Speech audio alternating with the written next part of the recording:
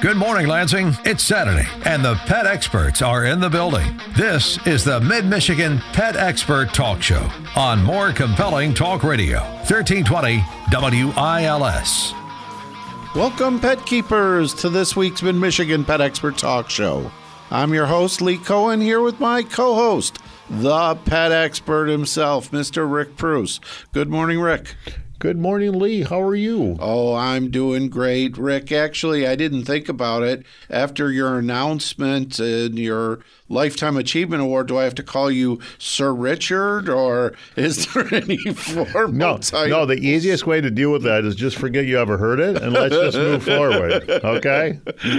Well, I can't help it. I'm just still very proud of that whole thing. But, Rick, one of the things that went on out there at the show is you got the opportunity to talk with a lot of people who really are experts in your industry. And I was very excited when your daughter told me that she connected with one of our old guests that we had on before, Dr. Kohles, and this guy is a genius. He is really smart, and I don't know how the guy sleeps. No, the guy's just an anomaly in the industry. It's just nice to have somebody that has so many responsibilities, but is willing to actually put this much energy, time, and effort into educating the public, but educating the public from a perspective of passion and interest at, like, hey, if you're thinking about getting a small animal, these are the things you want to think about. You know, have you ever thought about that? And more so with our staff, like there's a Oxbow, which is who he works for, small animal product extraordinaire. And they invited a couple of our staff members, one of which was my daughter, out to be kind of in like a camp, if you will, out there in Nebraska. And it was just like a 4-day, 5-day, like intensive training, understanding like the world from the perspective of an animal, whether it's a guinea pig or a rabbit, and what are the things that you really want to think about, so we could share that with the public, which that's what we do. But, I was just thinking when I was a child, one of the things that I feel, kind of warm and, passionate about was when I was a child we had gotten a guinea pig, and we got it from my younger sister, and she wasn't interested in it, but I was. Right. And so she was probably at the time 4 and I was probably 8 or something like that. And from that point on, by the time when I was, I think, 10, we actually opened a full-line pet store. And one of the things I brought to the pet store was about 30 baby guinea pigs, because I had really gotten into, I was just so passionate about it. As just a young kid, I was into sports, but not really. Right. Back then they didn't have handheld computers to distract you, and that was just something that I really enjoyed. I built cages for them, and I was never good at it, but I always thought about it from their perspective. Get some tunnels, get some ramps. How can we make it fun? But it's such a surprise for so many people to hear, because when they think of Rick Preuss, they think that you've just been the fish guru for your entire life. And little do they know that your earliest passion was actually for these little guinea pigs that are out there. And that's really cool. And pets, when you're young, really do have an impact on you. I know I had a couple of parakeets when I was young, and I got to tell you, it was a pleasure to have them and to hear their chirping in the mornings. It was a pleasant way to start the day, and most people don't necessarily think about things. The first thing that you want a child to be is empathetic, right? And sometimes, through the rigors, the who they're exposed to or what their circumstances are, they don't have an opportunity to really kind of develop that skill set early on at being, emoting friendship with other kids. And sometimes a pet is a perfect opportunity for them to start emoting some of those emotions and caring for something else other than themselves, other than the things that they personally need. Kids want to play with other kids, but sometimes pet keeping goes above and beyond that. There's a certain level of commitment and emotional attachment, and they're there with you at night, at bedtime, and so. Well, plus you learn to take care of them. In terms of the feeding, responsibility, and the watering, to me, what it did having parakeets made me aware that birdsong's a beautiful thing to listen to. Sure. And bottom line is it develops an appreciation, and I think that's a positive thing. But today, Rick, to talk about all this, we're going to have Dr. Micah Kohles on with us, who, as you mentioned, was with Oxbow, or is with Oxbow, forgive me, and he also owns his own veterinary hospital. He's involved with a number of organizations and is a professor at University of Nebraska. Talk about a busy guy, but he's going to be on to talk about these small animals and how Oxbow comes up with the products that they have for caring for them. So should be a great conversation. And we've got Katie Ramp, who works for you and is involved in the breeding of the small animals that you've got. And you guys really do have quite an operation going at Preuss Pets that everyone might not be aware of, are they? No. It's a whole new world there, and new as in babies coming all the time. Well, and that's what we're going to talk about this week on the Mid-Michigan Pet Expert Talk Show here on 1320 WILS. Now, more of the Mid-Michigan Pet Expert Talk Show on More Compelling Talk Radio, 1320 WILS. We're back here with the Mid-Michigan Pet Expert Talk Show. And Rick, we have with us on the line a returning guest. It's Dr. Micah Kohles, who he is the Vice President of Technical Services and Research for Oxbow. He is the owner of Woodland Animal Hospital and on the staff over at the University of Nebraska. Dr. Kohles, welcome back to the show. Thanks again for having me. Been looking forward to it. Oh, it's our pleasure. How you find the time, I do not know, because talk about an incredible list of things. And now I understand that you were at the Super Zoo along with Rick Preuss, and you're involved with the WPA as well.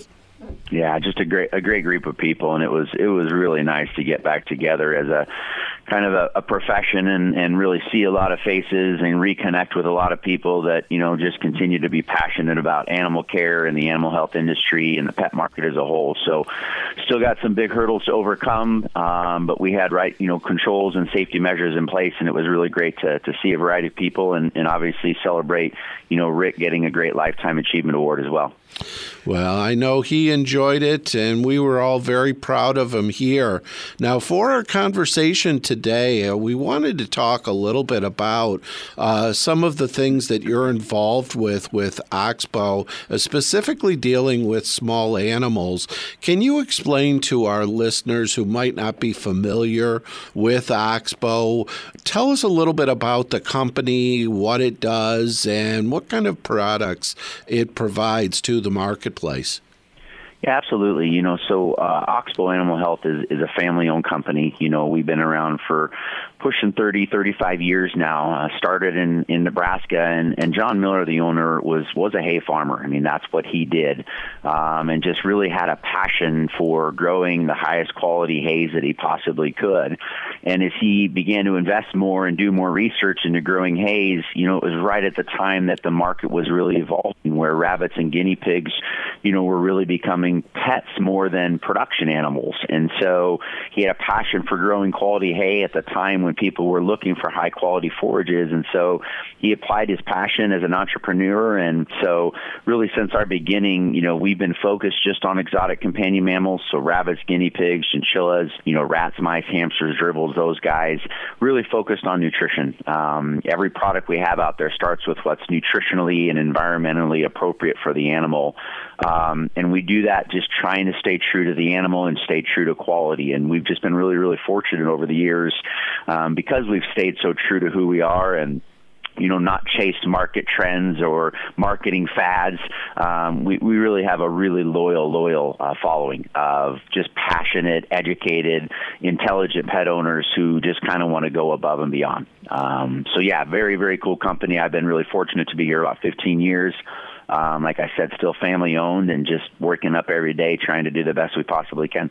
Yeah, I'd like to make some comment to that because I've been on the journey for a long time, and I would say that Oxbow is that one company that's kind of like a signature company that comes along and seizes an opportunity, and the opportunity in the small animal, field was like an entire open field. It's as if for years and years and years, companies kind of look towards how can we make money off of this particular category rather than how we can improve it. And I would have to say that just being kind of at the crossroads, it was the hay and the Timothy hay, how it was packed, how fresh it looked, and kind of how nobody else was really catering to that. It was kind of just boxed stuff, that you had, and it was all about packaging and how fancy did the package look and how likely would you be to take it off the shelf.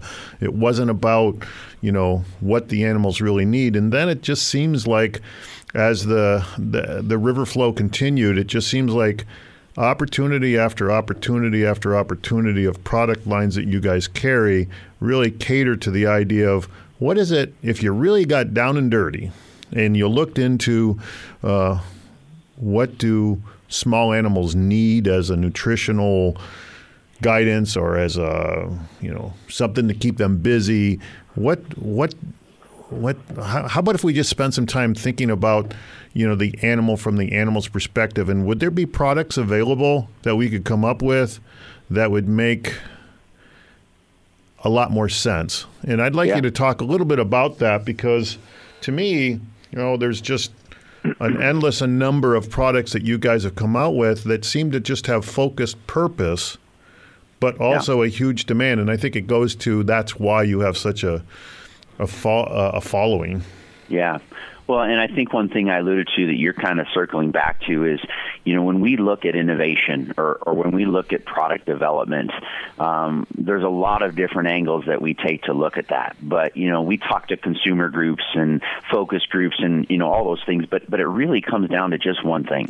And that's the animal. And, right, wrong, or otherwise, as painful as it is to say it, every single animal we have in captivity, we've screwed them up, right? We can't mimic Mother Nature perfectly or their environmental factors. And so our goal as a company is always to simply say, if that rabbit, if that guinea pig were living in a wild environment, what would they be doing? What would they be eating? What would that environmental enrichment physically and mentally and nutritionally, what would that look like? If they're going to explore and play and chew and hide, all these natural things that they do, how do we engage them? How do we stimulate that natural behavior? And then obviously with nutrition, it's how do we get as close to what they would be eating in the wild as we possibly can?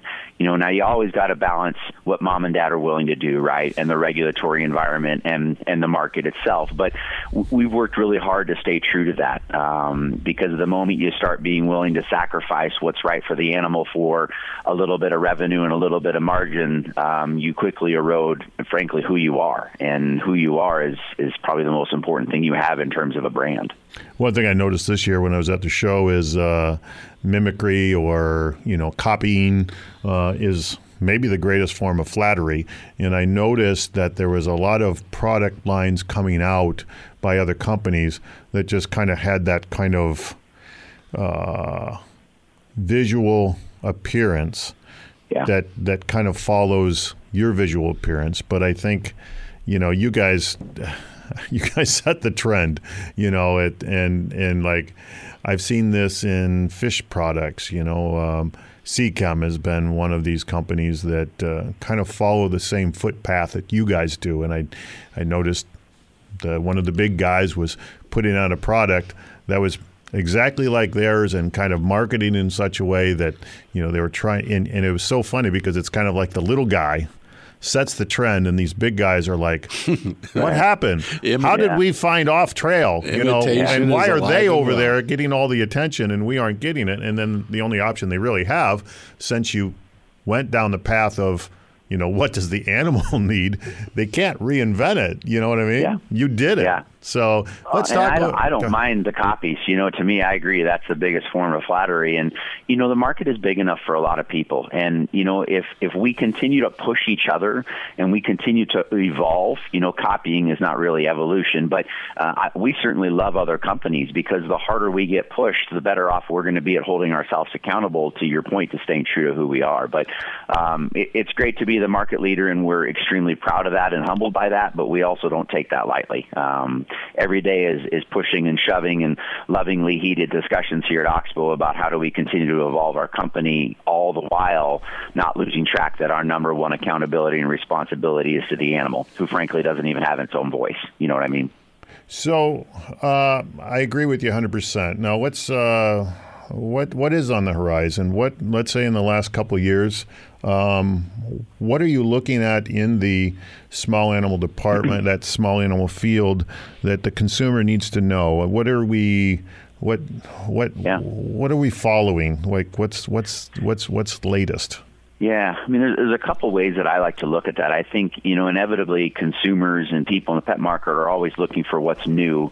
I always like to honestly start with what are we doing to make sure that the products we already have are nutritionally correct and evolving with the research. And so, we're constantly looking at our current products and, evaluating, is an ingredient need to be changed, or is there a new natural antioxidant out there? And so, in addition to new innovation, we're kind of making sure that we're keeping our old historical kind of brands that have been out there for a long time in the market standards.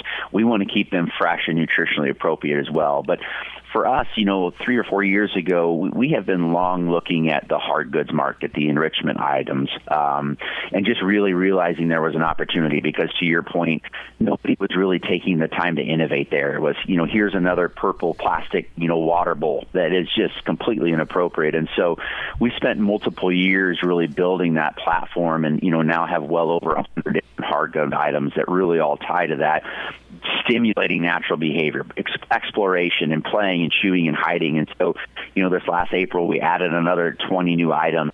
We have a full line of habitats that are all around engaging the animal and stimulating natural behavior. So that's been something that I've been super proud of our organization, because as a veterinarian, we don't always do a good job about talking about the enrichment side of things. We talk about nutrition, right? We talk about disease. But we also, when we do, there just weren't products out there that I really felt good even recommending. And so the market's feedback, both on the pet owner side and on the veterinary side to our hard goods, has just really been invigorating. It just keeps pushing us to do more because we've had such positive feedback. So that's kind of one side of it. We are always looking at new species, so I'm excited at some of the new diets that we're developing regarding species. I think you've seen a little bit of an evolution where enrichment has really become kind of a big theme in the marketplace. And Rick, this goes back to what you alluded to, and that's a good thing. It's a good thing that we're talking about enrichment. We're talking about stimulation. The problem we run into is that when companies don't really understand it and they use it as a marketing spin or a marketing ploy, that's where we run into problems. So you've seen this kind of recent emergent of, enrichment mixes, or, muesli mixes that are supposed to provide enrichment or diversification. And it's just really bad marketing and inappropriate nutrition. That's the sad thing. And, I'm the first one to stand in the aisle and look at all these different foods and the fancy packaging and look at all those different pieces. But the problem is you understand natural behavior for the animal, and most of these animals are concentrate selectors. What that means is they're still wired to be in the wild. In the wild, they want to find the most calories in the shortest period of time they can before some predator either eats them or chases them back into a hole. Well, that's a great survival mechanism. The problem is that when we bring them into captivity, right, there are no predators. Their food kind of magically floats down from the proverbial heavens every day, right? But when we feed them foods that allow them to selectively feed, they're going to do it every time. and that leads to imbalanced nutrition. So just because we slap a label on the front of it that says, enrichment mix or, any types of those types of kind of slang things that are out there, it's really, really misleading. And at the end of the day, it can, again, just lead to inappropriate nutrition for these animals. And so I love the evolution of the marketplace, but it really is concerning to me some of the marketing games that occur that are really misleading to owners. Now, Dr. Kohles, one of the issues that comes up from the food is the smell, and that's one of the reasons why some people choose not to have small animals. What can be done to deal with that? Yeah, I think it's a very valid question, right? Because inevitably, owners, even if they think they're cute, there are other sides to that. I think the thing that I would start with, though, is, if you look at your children and said they're too smelly, I don't want them, none of us are going to do that. And so I think it's a misnomer to say that these animals aren't going to smell. Every animal has its own unique smell, whether that's a smell native to their body. Rabbits have glands that particularly produce an aroma, just like ferrets do. So there's that natural aroma. But then the other side of that is the aroma that may be produced from their excrement, right, their urine or their stool. And so, understanding the species that you're getting, doing your homework before you get any animal so that you understand what is their behavior, when are they active, are they handleable, making sure that pet's natural behavior is aligned to what you're looking for is important. And part of that is what do you need to do to provide the right enrichment? Are they going to have a stool production? If they do, is it going to smell bad? Just be prepared for that. We're talking this morning with Dr. Micah Kohles, and we will be back right here on 1320 WILS. The pet experts are in. This is the Mid-Michigan Pet Expert Talk Show on More Compelling Talk Radio, 1320 WILS. It's 9:35, and we're back here with the Mid-Michigan Pet Expert Talk Show.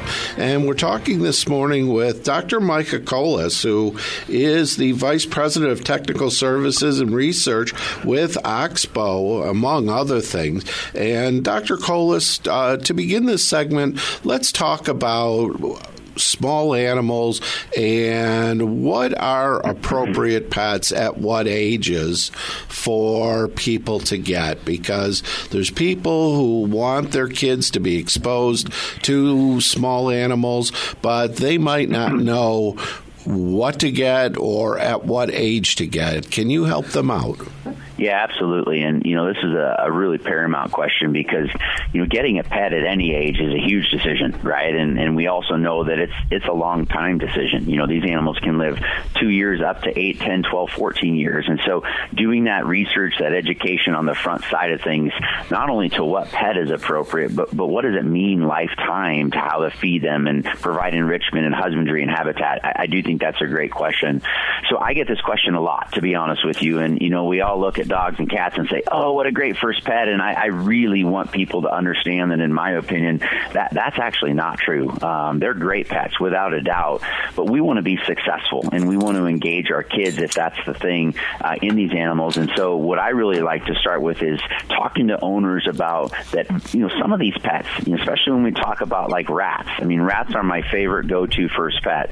Now, sometimes moms and dads just can't get over their tail, but what I always remind them of is, rats are not only ridiculously clean, they're very intelligent, they're very handleable, they tend to be really quite healthy, and the reality is, not good or bad, they only tend to live 2 or 3 years, right? So you're not tying yourself to this 8 or 10 year commitment that you would with another animal, but it's an animal that's easy to handle, they're laid back, they're easygoing, and just really a pet that kids even as young as 3 and 4 can easily be integrally involved in the care and the maintenance and of a pet like that.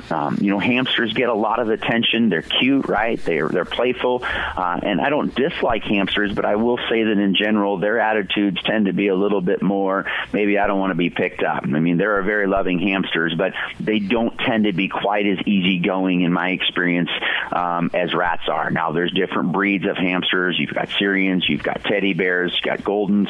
There's a little variation there. But I tend to put hamsters more in that 5 to 6 range, just because you got to be a little more thoughtful with how you handle them, a little bit more reactive because they just don't tend to be as easygoing. After that, guinea pigs are really a phenomenal pet.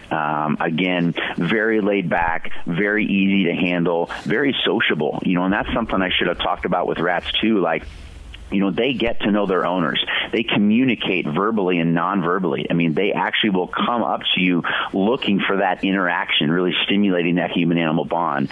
But guinea pigs, obviously require a little more space. They're a little more maintenance with how you got to feed them, a little more effort with keeping their habitat clean.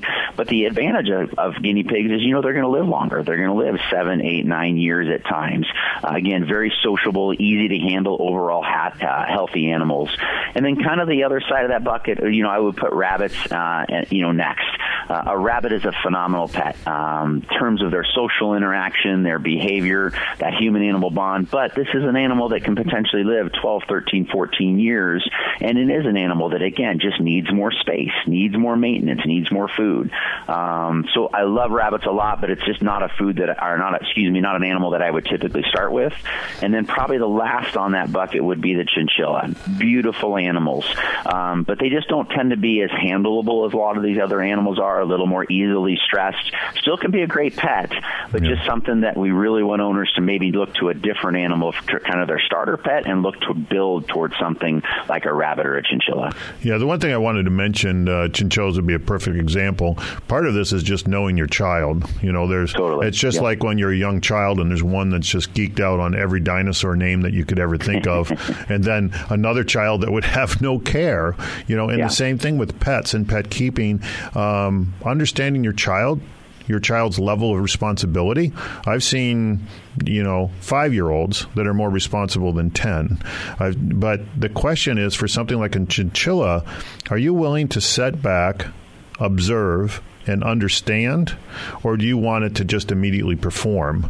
Because it's not going to immediately perform, but if you want something that's a challenge to go above and beyond the normal expectations of a relationship of a pet, that you want to challenge yourself at trying to understand where a pet's coming from, something like a chinchilla might work just perfectly for a 12-year-old that just has this undying curiosity on how things work. Yeah.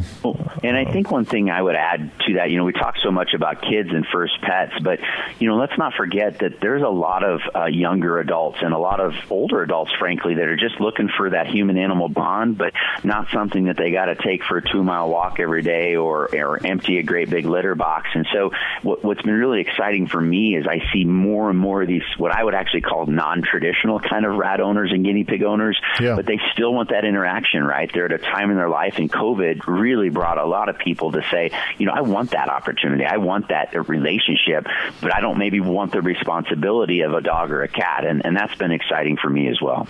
Yeah, I find, either singles or just couples that don't necessarily have a family started will oftentimes use something like a guinea pig or rats or whatnot as their surrogate family. It's their child. They would do anything for those particular animals, and there's no small animal or a small human in sight that interacts with it. Right. No, I wholeheartedly agree with that. Yeah. Now, Dr. Kohles, one of the things that people run into, though, is that the animals have their own rhythm as well, and some animals are nocturnal. So how do people enjoy animals if they happen to be nocturnal and on the opposite schedule that we're on? Yeah.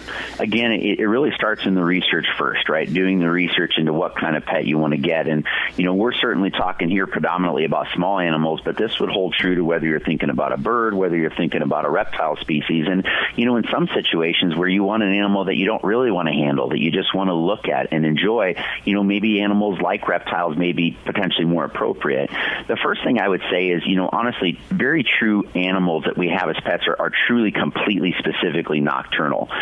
Many of them will adapt to the photo periods and the light cycles and activity cycles of the home, but most of these pets, being prey species, definitely are more active at kind of that dusk and that dawn, that what we call crepuscular time frames, which would obviously in the wild tie to the times where they would be most likely to be active and looking for food, where there'd be less predators. No matter what, you're going to do with an animal, but we don't want to buy an animal expecting to completely change what is natural behavior for them.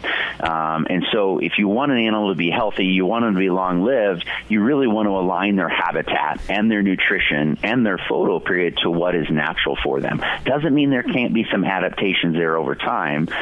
There are certain species, though, where you can look at using different lighting in the cage. Now, most of this would be obviously associated with reptile species, but, lighting spectrums that maybe the reptile doesn't necessarily see, or they don't cause any negative effect, but they allow you to see that animal in natural environment. I even have clients who have set up cameras so they can actually watch their animals that do, very natural behavior. So it really depends on, what you're after in that human-animal bond, what you're after in that pet to determine what's most appropriate.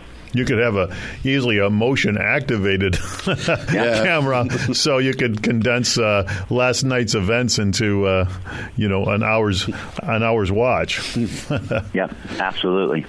Now, Dr. Kohles, we only have about a minute left, but if we were to ask you what advice you would give people about getting a small animal, what should they do? Yeah, I think the first thing you've heard me say it repeatedly is you just don't rush into the decision. I think we've all been guilty, including myself, frankly, of going to a pet show and saying it's so cute and then walking home with a pet that we just weren't prepared for. Do your research, set yourself up, have that habitat purchased and set up and ready to go before you ever go pick up that munchkin, just to take away as much of that stress, not only on you as the new pet owner, but obviously on the pet as well. If you're going to engage the children, which is a phenomenal thing to do, make sure that they're part of that research, they're part of that buildup, and they go into this new amazing part of your family's journey, with clear expectations. Is what is their role? What is their responsibility? What is their accountability? And this isn't something that you can just say, I'm going to fold my clothes tomorrow because it doesn't matter, right? If you don't feed the animal, that has significant impacts. But above all, I would just, really tell people to think about it. Think about the experience. I mean, life is full of different journeys and decisions along the way, but I can count on one hand the number of people who have come back to me and said, I really wish I would have never gotten a pet. Set yourself up for success, make it a family ordeal so everybody's ingrained, and do your research, and then just enjoy the relationship. It's truly a privilege to own pets, and there's a lot of different life lessons that can be learned for kids in being a pet parent. Well, Dr. Kohles, I can't agree with you more. So thank you so much for being with us. We really appreciate your time. Absolutely, and I appreciate everything you guys do with getting information that's out there, and look forward to maybe joining you again in the future. Fantastic. We've been talking with Dr. Micah Kohles, who is the Vice President of Technical Services and Research with Oxbow, and we look forward to speaking with you again. Meantime, Rick, we'll take a break, and after the break, we'll continue the conversation right here on 1320 WILS. This is more compelling talk radio, 1320 WILS, and the Mid-Michigan Pet Expert Talk Show. Now, back to Rick Preuss and Lee Cohen. We're back here with the Mid-Michigan Pet Expert Talk Show. And Rick, we have with us on the line Katie Ramp, who is a returning guest, and she works in the small animal and reptile department at Preuss Pets. Welcome back to the show, Katie. Hi, thank you.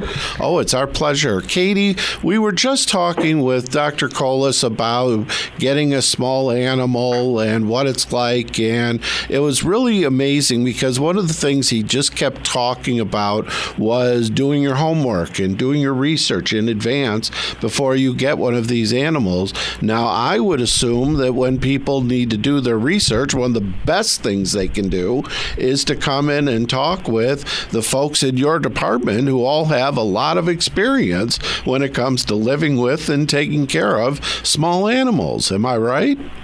Oh, yeah, definitely. I think one thing that would be helpful for the listener is to understand, Katie works in the small animal reptile area. But Katie, talk a little bit about where you spend most of your time, or at least a good portion of your time, with these particular small animals. Yeah, so I'm actually the breeding room coordinator, so I breed a lot of the small animals that go up for adoption at Preuss.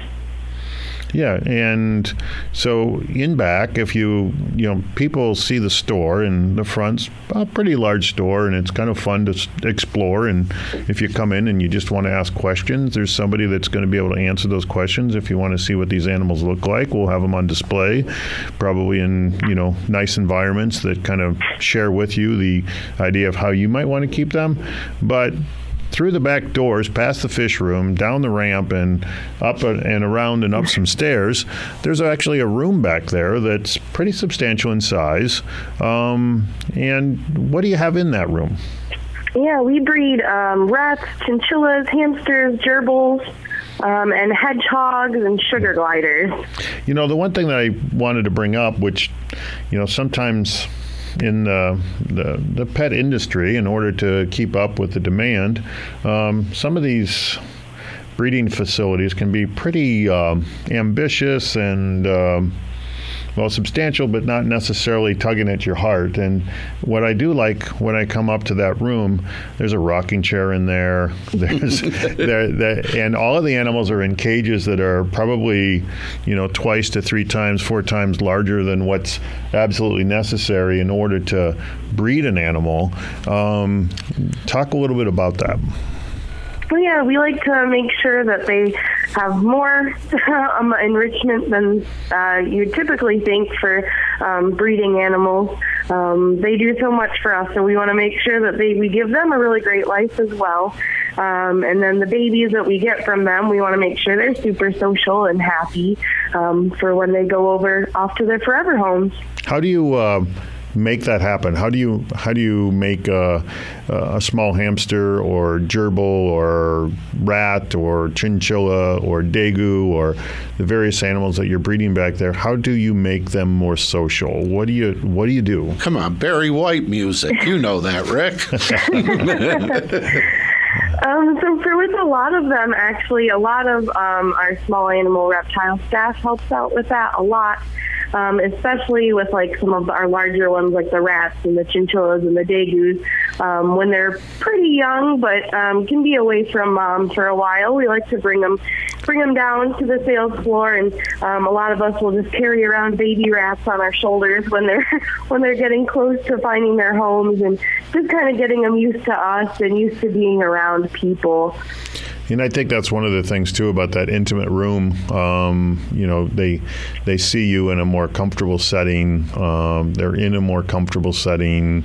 The parents are not getting freaked out when you walk up to the cage or the environment. So it's sharing with the youngsters that this person is okay, and she's supposed to be here. So, yeah. My hat's off to you. I go up there from time to time, and you wouldn't think that you would sit in a room with a couple hundred pets by the time you count all the babies and just relax. You would think that the odor would be too strong, or it just wouldn't be the kind of environment. It's actually pretty relaxing. You keep them maintained well enough that it's not something that, even though you have so many animals in there, it's not an odor that drives you out of there. So that's kind of cool. Of the animals that you're breeding right now, talk a little bit about what you have coming up and available. Yeah, so right now we have lots of gerbils ready. Lots of them are ready currently on the sales floor. So lots and lots of gerbils and more always coming available. We have some daegus that'll be ready soon. We'll have a chinchilla, a sugar glider, and some hamsters as well. So would you tell people, Dr. Micah didn't bring up gerbils. Talk about what kind of pet a gerbil makes and who would be an appropriate pet for a gerbil. Yeah, so I really like gerbils. In my experience, they tend to be a little less bitey as a self-defense as opposed to hamsters. Uh-huh. But they're pretty quick. They're going to want to run around, and they're really strong chewers, too. So we're giving them lots of wood to chew on inside of their enclosure. But they're really fun pets. They're super sweet. All of our babies, we love baby gerbils in the department. So a bunch of us just go up there and socialize them and get them used to us. So they're usually very sweet. Yeah, compared to when I walk up to the rack, you've got hamsters curled up in the corner, and when you want to offer one, not that they don't move around, but oftentimes because it's during the daytime, you have to kind of get the cage out and kind of just coach them up and wake them up a little bit and say, "Hey, come on, buddy, time to get on my hand," or whatnot. Whereas the gerbils, anytime I walk by there, you probably have a cage of 3, 4, 5, or 6, and they're just constantly like jumping on each other, playing around, just jumping on this, jumping on that. So, for a child that wants something that they can watch and be entertained even when they're not out, I think a gerbil makes a fantastic pet. I would just suggest that with the gerbils, talking to one of you guys to find out what cage environment would work better. Yeah. Then, there's a lot of cages out there for hamsters that are made out of plastic that won't work for gerbils. Mm-hmm. So just something to think about. You did also mention another animal that we didn't talk about earlier in the show. Talk a little bit about a dagu. What's a dagu and why would they want one? What heeds would there be as far as whether or not they make a good pet? Yeah, so they're really closely related to chinchillas, but as far as care and everything, I like to describe them more as having a really big gerbil. So again, with the gerbils, they're very similar, love to chew. They just need a little bit more space than gerbils do, obviously, because they're so big, but they tend to be a little bit more social than them, too, because of their size. They're less worried about being a prey item, so... Now, when it comes to these animals, Katie, I assume that people can come in and really observe them in their natural environment, sort of in the store, because you've got them set up so that people can understand what the animals are like, correct? Oh, yeah, definitely. We try to make enclosures that look very similar to what we recommend sending them home in. Okay. And the one thing I would like, the upside to breeding our own animals, it's not that we don't find other places, other breeders to help supplement, but oftentimes home breeders. But there's a limit as to how many we can produce.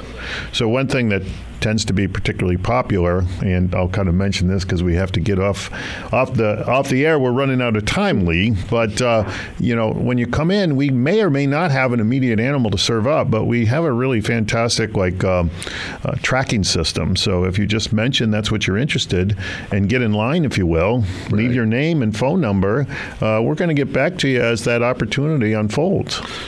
Right. Well, Katie, we want to thank you so much for coming on the show and giving us that information, and good luck in continuing to breed the animals. Yeah, thank you for having me. Oh, it was our pleasure. And Rick, I hate to say it, but we are out of time. So on behalf of our producer, Brian Blades, and Rick Preuss, my co-host in the studio, this is Lee Cohen, wishing all of you a great week and a great holiday. We'll be back next weekend on the Mid-Michigan Pet Expert Talk Show. Meantime, will you all please take good care of your pets and stay safe, everybody.